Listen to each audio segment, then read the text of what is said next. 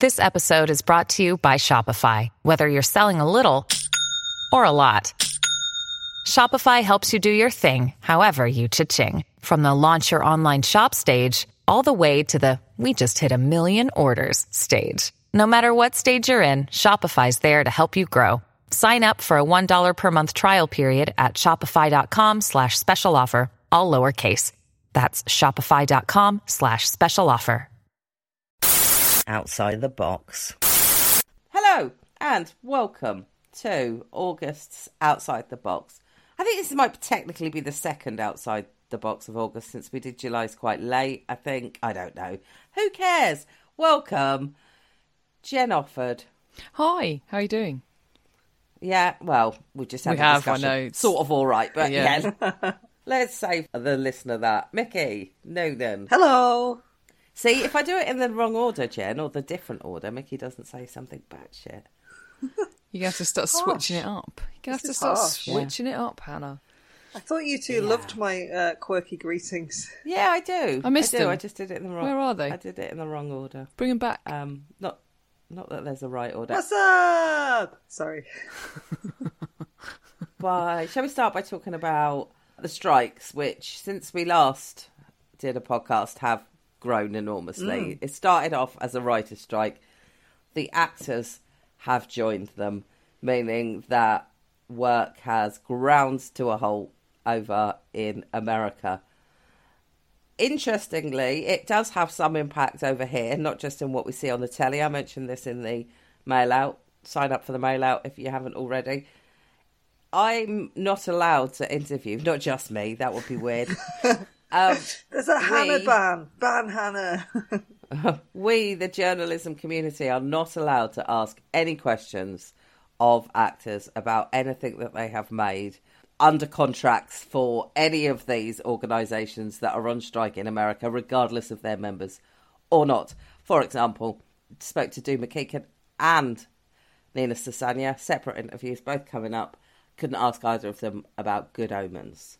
So in America, if you're a journalist, you're now in a situation where it's really easy to get hold of an actor. You just can't ask them fuck all, which must be unbelievably frustrating. Saw a lovely picture of Jon Hamm out on the picket line holding a sign that said, "That's what the money's for," which is glorious. Rather lovely. Jen, you won't get this. "That's what the money's for" is a classic Don Draper line. I assumed as much, but yeah. Yeah. So, Emmys. I don't know how that's going to be affected by the strikes. I think probably I should look into that, because it seems to me every chance that they won't be held as a proper ceremony. Yeah, because surely, what do you ask them on the red carpet, I suppose? What are you wearing? Who also, are you wearing? how do you give a speech without promoting the piece of work that you're picking up being awarded an for? Award for. Yeah. Emmys are interesting this year, in as much as I don't think there may have been, but I don't think there's ever been a year in which one company has dominated the nominations as much as HBO dominate this time. Mm-hmm. The Last of Us, Succession, White Lotus, Barry, and House of the Dragon all have a lot of nominations. I mean, Succession and The Last of Us have a lot. They are amazing, though. 4 out of 5 of those, incredible. Well, I mean, House of the Dragon isn't even that great, and I'm assuming a lot of those. Was not in my 5. But I'm assuming a lot of those are the technical awards that it's picking up. For example, the Best Supporting Actor category only contains actors from either Succession or White Lotus. And you're furious, right? Because where's Stephen Root? Well, see, this is the thing. I'm not really going to talk that much about them because I am furious. Now, Stephen Root should be in the comedy section for Barry. He should be in the Best Supporting Actor, and he's not. I mean, what the fuck? I know. That's he's insane. So good in it. And particularly in that last series, he's the best thing in it. Hello. Yeah, yes, I'm he really is. Singing to the choir. And also, how has Stephen Root gone this far without never having an Emmy nomination before now? Should we make him an Emmy, Hannah, you and me? We can make one from Plaster of Paris or something and send it over to him. I think so. I think the only thing to say is perhaps Barry is about to contribute towards perhaps another, maybe even a lead role in something, in which case potentially that'll be the time he gets it. But yeah. I don't know. yeah, I would mostly skip over this. Ted Lasso's got a few, which is surprising, given that everyone seems to think this was not a great series of Ted Lasso. Want to mention a couple of things. Melanie Linsky, hooray, has 2 Yay. Emmy nominations.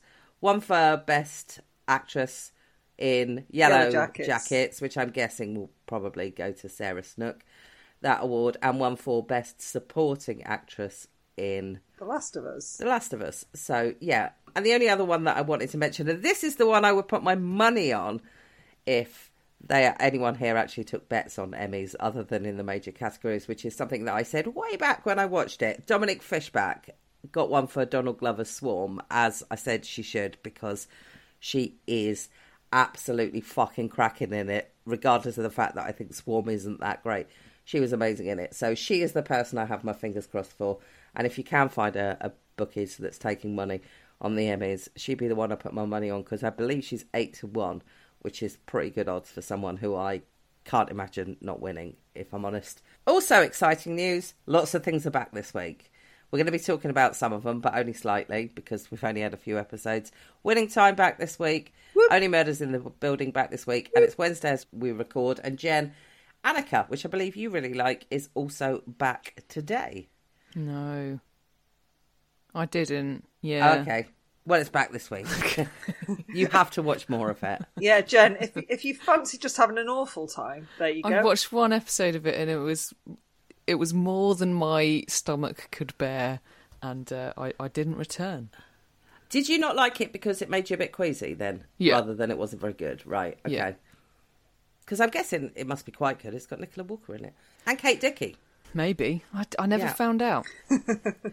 Okay. Where should we start? Shall I maybe start quickly with Good Omens, since I've mentioned it, and that's what I couldn't talk to Dune or Nina about it. Back on Amazon Prime, 6 episodes, season 2. Season 1 was in 2019, based on an idea by Neil Gaiman and Terry Pratchett, and written by Neil Gaiman and some other people. Terry Pratchett, obviously, no longer with us.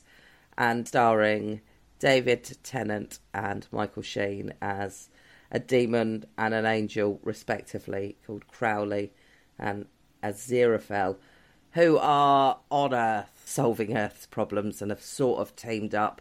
It's very quirky. It's very Terry Pratchett. It's a little bit Coen Brothers. It's a little bit Wes Anderson. It's a little bit Paddington. Oh, I was not expecting Suddenly that I'm in in. this, mate. In that it's got a very sort of cartoonish, but in a nice way, view of what London is, the way Paddington has. Do you know what I mean? It's got a massive cast, and actually a lot of the same actors back, even though they're not in the same roles. This series focuses more on John Hamm's Gabriel. I mean, hooray. But I have to say, the central story is not strong in this one. They seem to have wanted to come back, and I understand why they want to come back, because it was a shitload of fun, the first one. But I don't think they've really justified a second series. Nonetheless, there is some good stuff to enjoy. There's actually a League of Gentlemen reunion in one episode. Oh. We get all 3 of those on screen at the same time. Not all 4 of them, but all 3 of them. That's Although Jeremy Dyson wrote that bit, there are sort of separate stories going on within stories. What I found really interesting was it decided right at the end of this series to actually ask what this relationship is between the angel and the demon, between Michael Sheen's character and David Tennant's character. And I thought, oh, this is interesting. This is about to go in a really interesting way that I wasn't expecting it to go in. And then it reversed back from that. And not because I don't think it was bold enough to do it, but because I think that they've got their eye on a 3rd series, and the 3rd series is going to be, what is this relationship about? And I don't want to see the idea that these two might not just be really good friends. I don't want to see that stretched for another series. I like the idea that they were going to deal with it as a snap decision, and that they were going to realise something, rather than it become like, moonlighting, stretched out over this huge period of time. So I don't know. It is worth a watch, but it is absolutely not as good as the first one. But yeah, it's got a lot of fun people in it, doing a lot of fun things. Derek Jacobi, Miranda Richardson, all sorts of great people. lovely stuff. Okay, so now I thought we might mention, are you lads still watching? And just like that? Yes. It's Is not it over finished yet? yet. No. Is it not finished? No. Tell me your feelings. How's it going? Okay, thanks. Moving on. Oh, well, okay, I have different feelings to Jen then. Okay. So, with the huge caveat, and the huge caveat, number one, it took 5 episodes for me to start feeling like this. So, you know, there's got to be a lot of willpower and determination to get you to episode 5. Well, a whole series and 5 episodes. So how far in are you, Mick? Are you in series 5, the last one you've watched? No, I watched episode 7. Okay. And with the other huge caveat that they are now entirely unrelatable because they are so freaking wealthy, every single one of them, and money has just become sort of no object to them at all. And while it was ridiculous that Carrie lived in that apartment while writing a column a week throughout the whole of Sex and the City, it's just like she's like a multi-millionaire now, and she hangs around with other multi-millionaires. It is a little bit bonkers. But episode 5 felt like a Sex and the City episode. It was quite funny. It was warm. They dealt with some stuff. It is still hugely flawed, but I laughed so much more than I've done since it came back. Which one is that? Is that the one with the ghost semen? No, that's episode 4, I think, with the ghost semen. Episode 5 is when the 3 of them go to the bar to kind of pick up guys. Okay. Carrie ends up knocking someone off his bike. Yes. Okay. Yeah. So yeah, it felt that warmth, that nostalgia was very much there for me. And it's not trying to be as kind of in your face woke, for want of a better word, as the first series was. I don't think so far for me. Miranda is getting a bit more of a backbone again, and Cynthia Nixon has directed some of the episodes, and some of the ones I really liked have been her at the director's helm or in the director's chair. So yeah, there's actually been a lot more for me to like than last series and indeed the first 4 episodes of this. But, you know, that is a huge hurdle to jump over to get to that. But yeah, and it's flawed in the way that Sex and the City was flawed as well. But I like it. You know, I'm going to stick with it. I do think they're about to fuck it up because Aidan's just come back, and I feel like they're going to rewrite 25 years of Sex and the City history. But I don't know yet. I think I dislike it more than I disliked series 1. I will stick with it because I will. But I feel like the first one was kind of like so bad it was almost enjoyable, and this one I just don't think there's anything redeeming about it really at all. Like there was one episode that I thought was like kind of funny, but apart from that it's just not funny. And I read this thing the other day that was like, why are we all still watching it? Is it because it's so bad it's good? And I don't even think it's that. And apparently one of the writers, Samantha Irby, had said in an interview at some point that she thought it was a bit ungenerous to assume that they're not in on the joke. But it's like, what joke?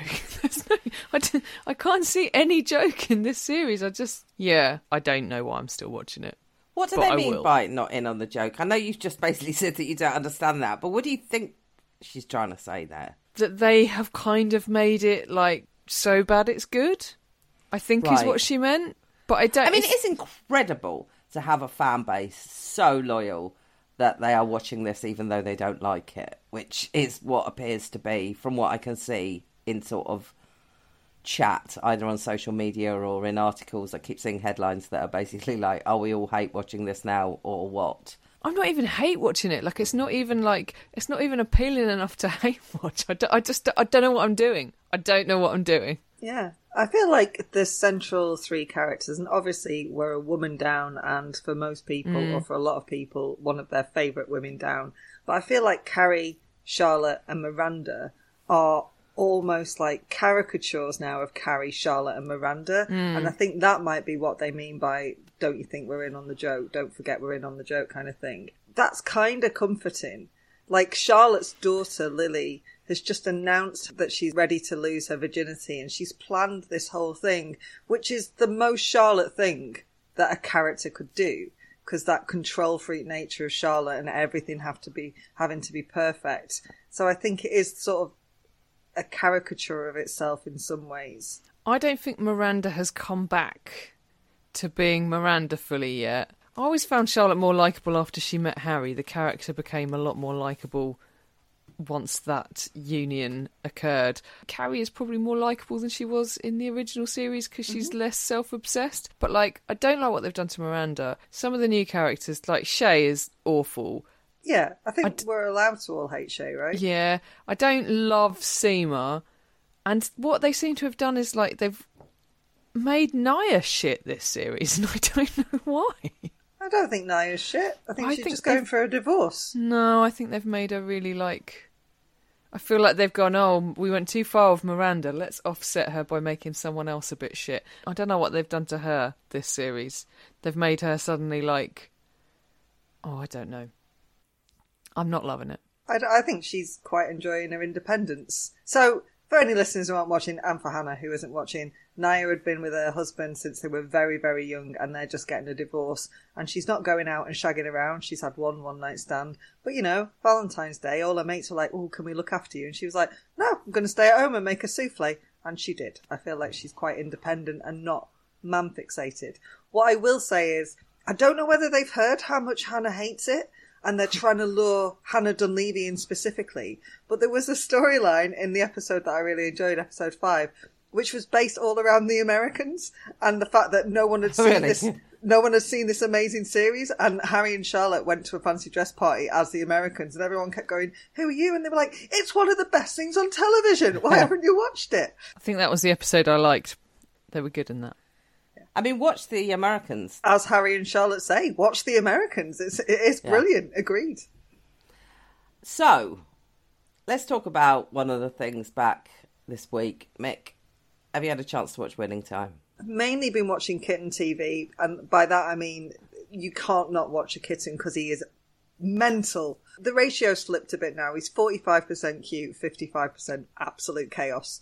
So no, I've watched very little. Okay. Well, I mean, I'm going to do this in a relatively spoiler-free way, given that the only spoilers in it are the spoilers of things that you should probably know actually happened. It's history, isn't it? It's real life. Okay, so Winning Time, back on Sky for Series 2. I think there are 8 or 10 episodes this series. I haven't actually checked that. It's an hour long. It's HBO. Tells the story of the LA Lakers in their Showtime, in quotes, era, made by Adam McKay. I've said all this stuff many times before.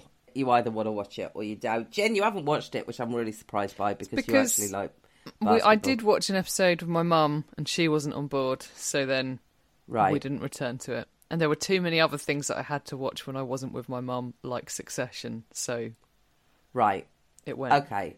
Well, the second series started on Monday and it is already fucking wonderful. Yeah. I just love it. I put a really interesting article in the Mail Out that USA Today's sport guys had written about how actually there's a comparison to how Adam McKay's running this to how the Lakers actually were run in the 80s.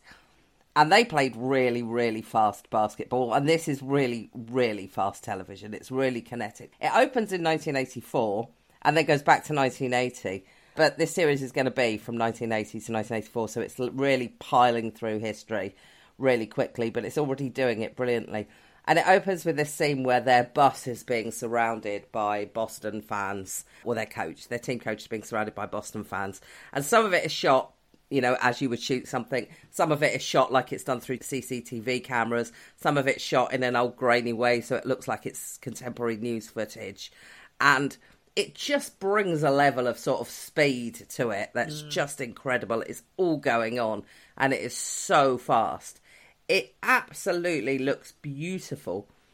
You can see there are two things sort of lining up for this series. Number one is Jason Segel is playing this thing that he calls the system, which is about, you know, just getting the ball to the guys, not even bouncing it, not dribbling it, just getting it up there and banging it in. And the clash comes with Pat, who's played by Adrian Brody, who wants to play a more flexible, improvisational form of basketball. And again, there's the lined-up clash between Magic Johnson and his style and attitude in life, and Kareem Abdul-Jabbar's attitude and style in life. And fatherhood is going to play a big role. Anyway, there's this bit where Magic Johnson goes out on court, and to prove the point that he is just playing for himself, he is playing the game, but they've taken everything out. They've taken the crowd, he's just on his own on this court playing, and it's intercut with shots of him playing basketball as a kid, with Adrian Brody on the bench, with the crowd going mental. And I Feel Love by Donna Summers playing over the top of it. So it's like he's dancing. Oh, it's a beautiful scene. And then it comes to a crashing stop, at which point he fucks his knee up, which, again, you should know because it's history. To be honest, it works really well, but I could have carried on watching the rest of that. Just watch him play basketball like that for absolutely ages. The basketball it's in beautiful. Series 1 is just so beautiful. It's so fun to watch them playing basketball, and sometimes when it's a series or a film about a sport, you can't capture how it is to actually watch that sport, but I think they do it so amazingly and actually enhance it in Winning Time. And it's also really funny. I mean, this episode ends with, I mean, they break the fourth wall a lot, but with Magic Johnson looking straight into the camera and saying about Larry Bird, I don't like this motherfucker. And it's just beautifully done. It's Quincy Isaiah, great performance by him. So, yeah, I mean, it's easy to make basketball analogies about this because it's all about teamwork. They've got a really, really deep bench. And it's building to 1984, which is really significant, not just for the Lakers, but actually for Los Angeles, because of course it's when the Olympics were. But if you sort of look at questions of why did the 1992 riots start, I mean, the Hitler invaded Poland answer to that question is Rodney King got beat up in the street.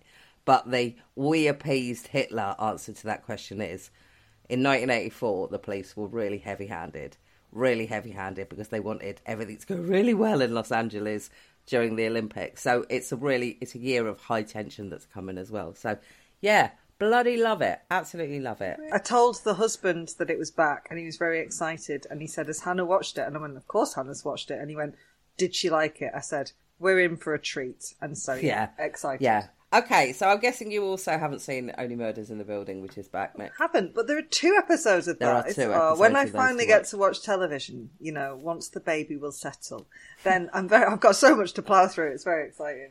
Okay, well, I might just leave it at that with Only Murders in the Building and say it's back. Hooray. And we'll talk about it next time. Hooray. Just before we go to a break, something I did want to say. Nothing for Selena Gomez at the Emmys either, which, yeah. Have Steve Martin Short been nominated? Martin Short has. Okay. Yeah, Martin Short has, but nothing for Selena Gomez, which is incorrect, rude, I would say. Rude, yeah. Welcome back, Jen. Hannah. Now, the BBC generally puts an absolutely stinking turd out over the summer because it assumes we're all on holiday or watching sport or, at Glastonbury, all of those things.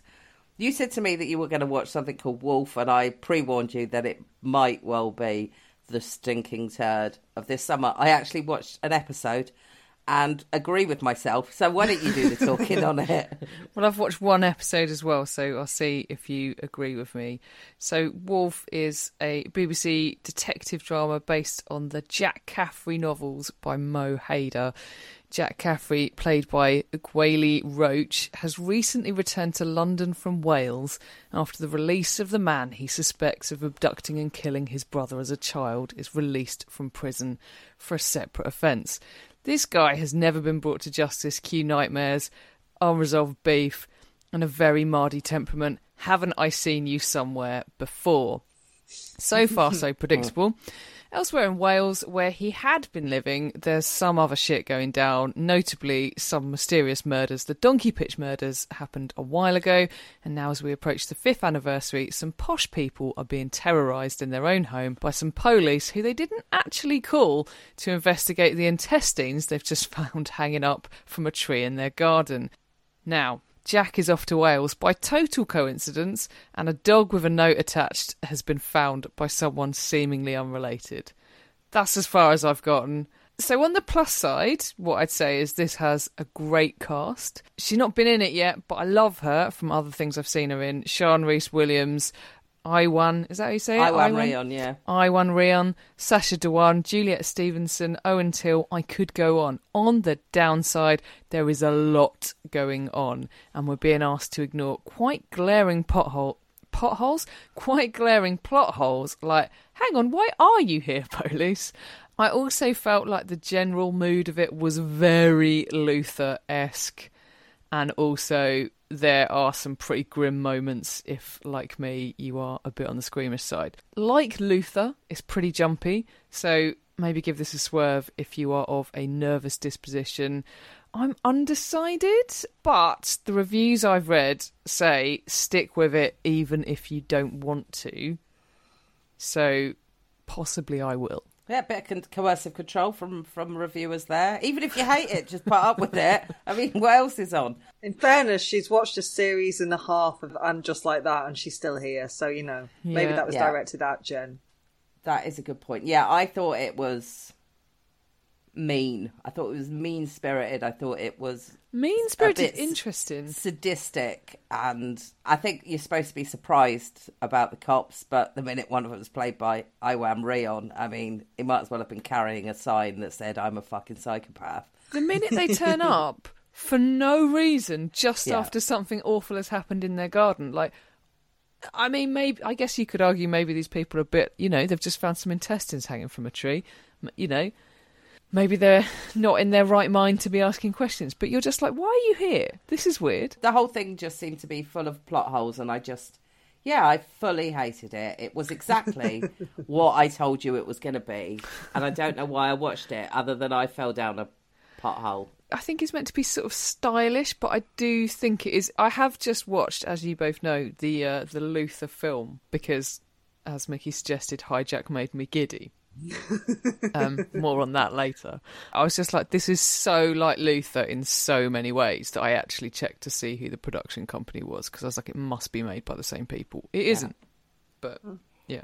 There's nothing on ITV, Jen, because I think they absolutely spaffed all their drama that they'd made for a year in about 3 weeks when they first launched ITVX.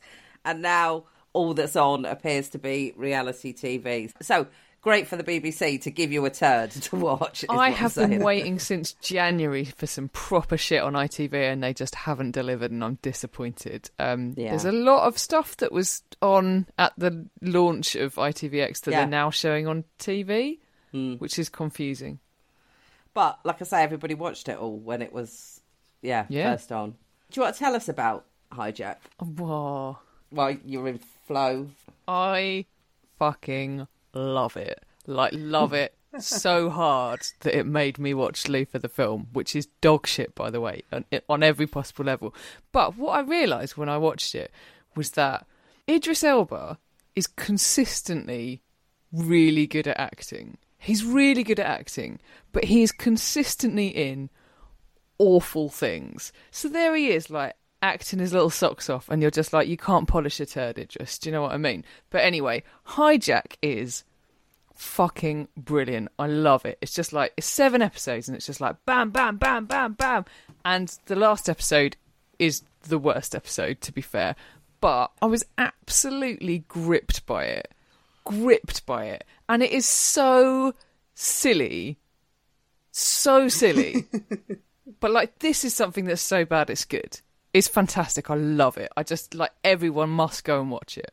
I insist that you watch it. It is on Apple, but like, Apple are giving away so many, like, have 6 months for free because no one wants to pay for it. So, like, find whatever 6 months for free deal you can get. Maybe it's with Barclaycard, maybe it's with Sky, because, lads, I've been offered a few of these. Like, there's a lot of them going around, and go and watch Hijack. You will not be disappointed. It's fantastic. I loved it. Thank you, Jen. Are you going to watch it again? I actually might, Jen? Like, I just... I might. It just is so silly. It's brilliant. That you just like... You're so clever, Sam Nelson. How are you so clever, Sam Nelson, played by Idris Elba, the executive producer? How are you so good at this? It's brilliant. Sorry, I mean, I was tempted because I love a bit of shit, as you know, a bit of really bad, so bad it's good. But I was hanging on for Severance to come back, and then I was going to pay for Apple and watch it during that period. But Severance is now on writing hiatus. They didn't get it done in time, so it may be a while. I mean, it may be, Jen, that when things are really bleak, if this goes on and on and on and there's no TV, that I might not just watch it. It might be the best thing on TV by the time I do watch it. It may have gone up. Yeah, it's the best thing I've seen in a while. let me tell you. So I watched The Bear, which was initially something that Mickey recommended to me. And season 2 started a couple of weeks ago, I think, or released in one go on Disney.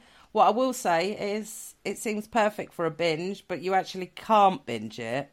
There's a roadblock to binging it, which is you can, but I don't think you can, because in the middle of it, these are generally somewhere between about half an hour and 40 minutes.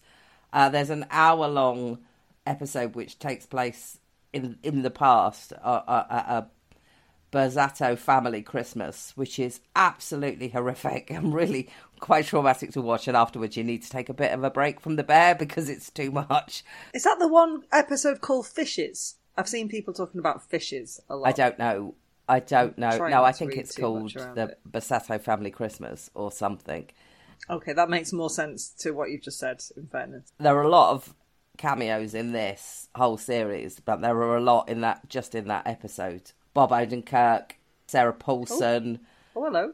Yeah. Oh, hello. John Mullally, who's my favourite cameo in this, and Jamie Lee Curtis, who actually appears as their mum in a couple of episodes.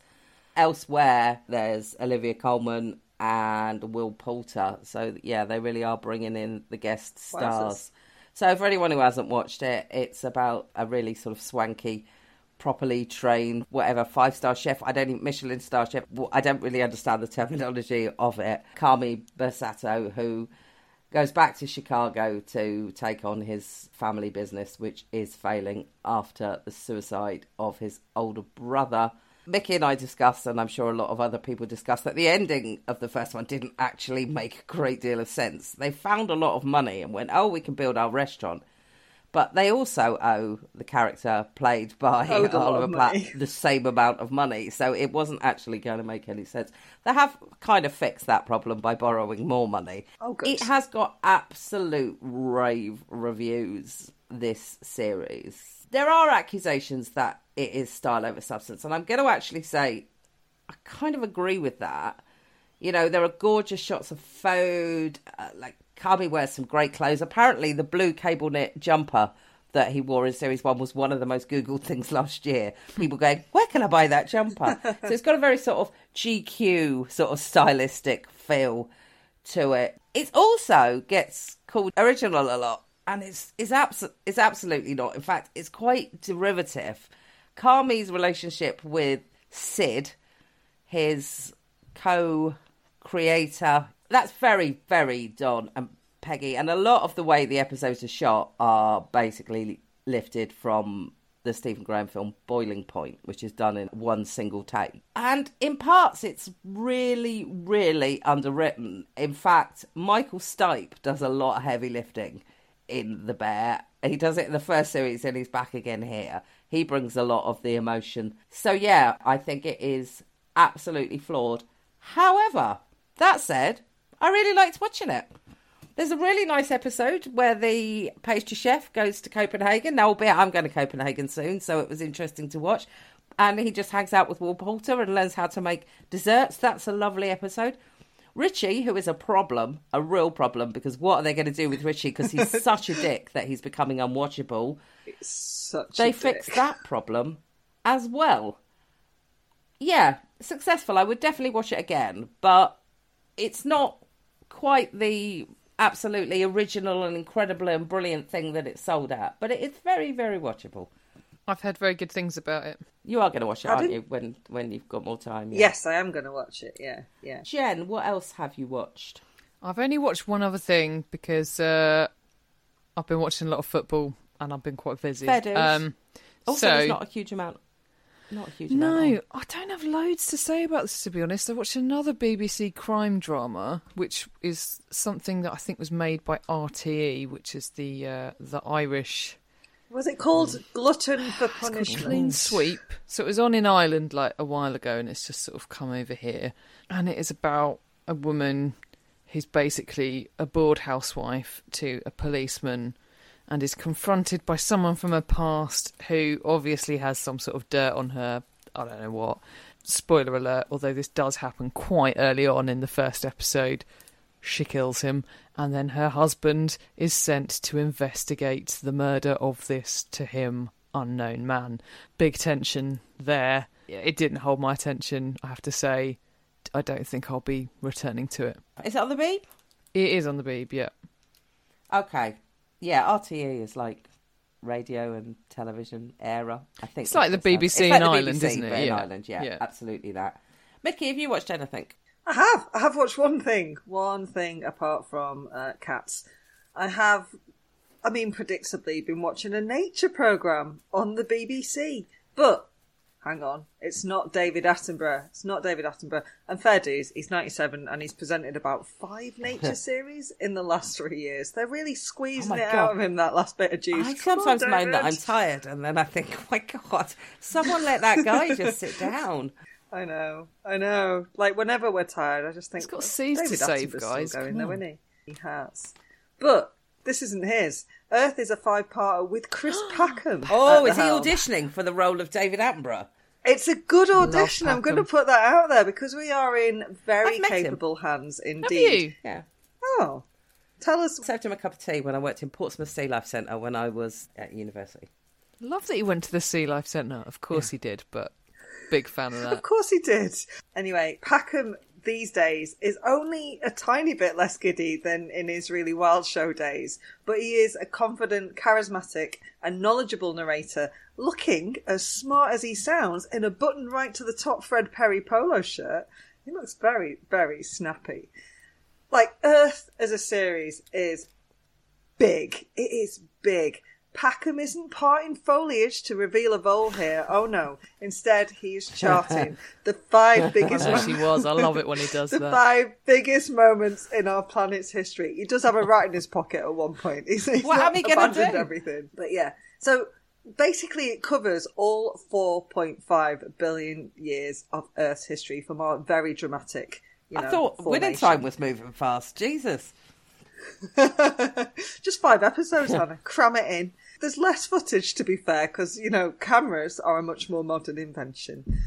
Episode 1, with the spoiler title Inferno, starts at the beginning of the dinosaurs' reign and works backwards. There is just the right amount of science info, like enough to thoroughly inform, but not enough to overwhelm, and it is all delivered in a very tight script, packed with fun facts. There used to be alligators in the Antarctic, backed by exciting visuals. Each episode covers something monumental that's happened to Earth. We've got Inferno, Snowball, Green, Atmosphere, and finally, Human. Now, Packham does his best to sound pretty hopeful in this episode. Hopeful that we can learn from past extinction events to stop the ever-increasing hurtle towards our own. But there is a real air of, lads, we've fucked it, to this episode. And, fair dues. And yet, as it is made clear throughout this brilliant series, Earth will continue. Life finds a way. And Packham's thesis is that extinction boosts evolution. And losing most of the life on Earth has enabled everything we now know to exist. It just means that at this rate, we're probably not going to be here to see what's next. Cheery! Just to lighten the mood a little bit. I fucking love Springwatch. Like, love it. Yeah. Like, really love it. There's nothing, more joyous. He brings that energy. There's a bit where he puts his hand in a dinosaur footprint and he is so excited. And, it's brilliant because he has got that energy and that passion. So he does a very good Attenborough. I like the kind of the tweeness of Springwatch. You can almost imagine this mouse or whatever they're looking at, just with a little Disney brush, just sweeping up their house. It's just, it's terribly twee. Packham and Strachan. Love them together again. Packham and Strachan. I know they've been doing it for ages now, but what a time. What a time. Anyway, sorry. I'll stop. Hannah, go on. Enjoy this time to be alive, Jen, because, It's off. we've not got long left. I have one more thing to mention. It's a bit old, but I was in a house that had Netflix the other day, so I took the opportunity to watch the Wham documentary, which I think was out in July. Yeah. Not because I'm a fan of Wham, because I wasn't, but more because I find George Michael to be a really interesting human being. Yeah. And a really sort of interesting case study on he really mastered fame in a way that I don't think many people have. Still, I think my favourite thing he ever did was when he rang in Richard and Judy and went, yep, that was me, so what? It's just quality, absolute quality behaviour. Mm-hmm. Everything in this is their own words that they've given. Him and Andrew Ridgeley have given interviews at some point, and a lot of it sort of contemporaneous footage and news footage and shots like that. And it's just them talking about when they were in Wham. And yeah, I mean, I interviewed Pepsi and Shirley when they wrote a book. And their book was, the most glorious thing about their book was just how, and then we had a Twix on the bus, it was, that just how they made fame sound so unbelievably normal. And I suppose the first bit of that is sort of this, but it kind of lacks that a bit. I could have done with more stuff about China, because when they went to China, that's absolutely fascinating. But what it is, basically, is a story about how George Michael couldn't be George Michael without the period that he went through with Andrew Ridgeley. And I think the message is, when we talk about, friends that we used to have in the past, we have this kind of nature in us that you feel guilty and you're like, oh God, I should get back in touch with them, because we had this really bonding experience of this together or this together. And I think the message I ultimately got from this was, it's actually okay to move on. It's okay to have really intense times and friendships with people and then go in separate directions. And they've had a huge influence on your life, and their influence will go on in your life. But you just don't need to hang out together anymore. And yeah, it's quite lovely in that sense. It gives Andrew Ridgeley quite a lot of credit that he's never traditionally had, I think. Now, I mean, he was quite heavily involved in this, so maybe, you could argue that, of course, that's going to be the case. But even, they have George Michael saying as much. I didn't have the confidence to go on and be who I was unless this had happened to me first. So, yeah. I heard a very nice story the other week. My friend John told me there's some sort of anecdote about how when Robbie Williams, when George Michael took Robbie Williams under his wing after Take That, because he did a cover of his song, didn't he? Freedom, I think. Yeah. And well, that's Wham, apparently, isn't it? But yeah. I mean, not everyone's done a cover of Freedom. I've done a cover of Freedom. And I think that apparently Robbie had said something disparaging about Andrew Ridgeley, and George Michael was like, no, I'm not having it. You're not saying anything bad about Andrew to me. Stop it. Yeah. There was a really interesting thing about George Michael had come up with his plan that he was going to have 4 number ones and the Christmas number one, and he wrote Last Christmas, and they were like, in the bag. And then Band-Aid was released, of which he's also on, and he's well aware that it deserved to be at number one, and there's him sort of talking about internal struggle with this. Oh, God, I really want it to be number one, but it's not a good thing. And in fact, I think probably to punish himself for thinking bad thoughts about it, he actually gave, and I didn't know this, all of the money that Last Christmas has ever made went to the same appeal fund that was set up by Band-Aid. He'd never made a penny out of Last Christmas. Oh, yeah. It does seem like he was a really genuinely really good nice guy. things for people, didn't he? There was loads of stories after he died about how he just gave a waitress in a cafe like 10 grand or something, just left her a check or something because he was actually quite normal, and he used to do things like watch Richard and Judy. Apparently, if people were on telly saying, we need to go to America, our kids need to go to America and have this operation, he just used to ring up and say, yeah, I'll pay for that. As long as you don't tell anyone it was me, I'll pay for that. Yeah. What a lovely man. Better beaten to the Christmas number one spot by Band-Aid than like Mr. Blobby or Bob the Builder. And it did go to number one, but not until after he died. Right. That's a point to end on, I suppose. Shall I talk about the destruction of the planet again? Bring the mood up. Stoats! Outside the box.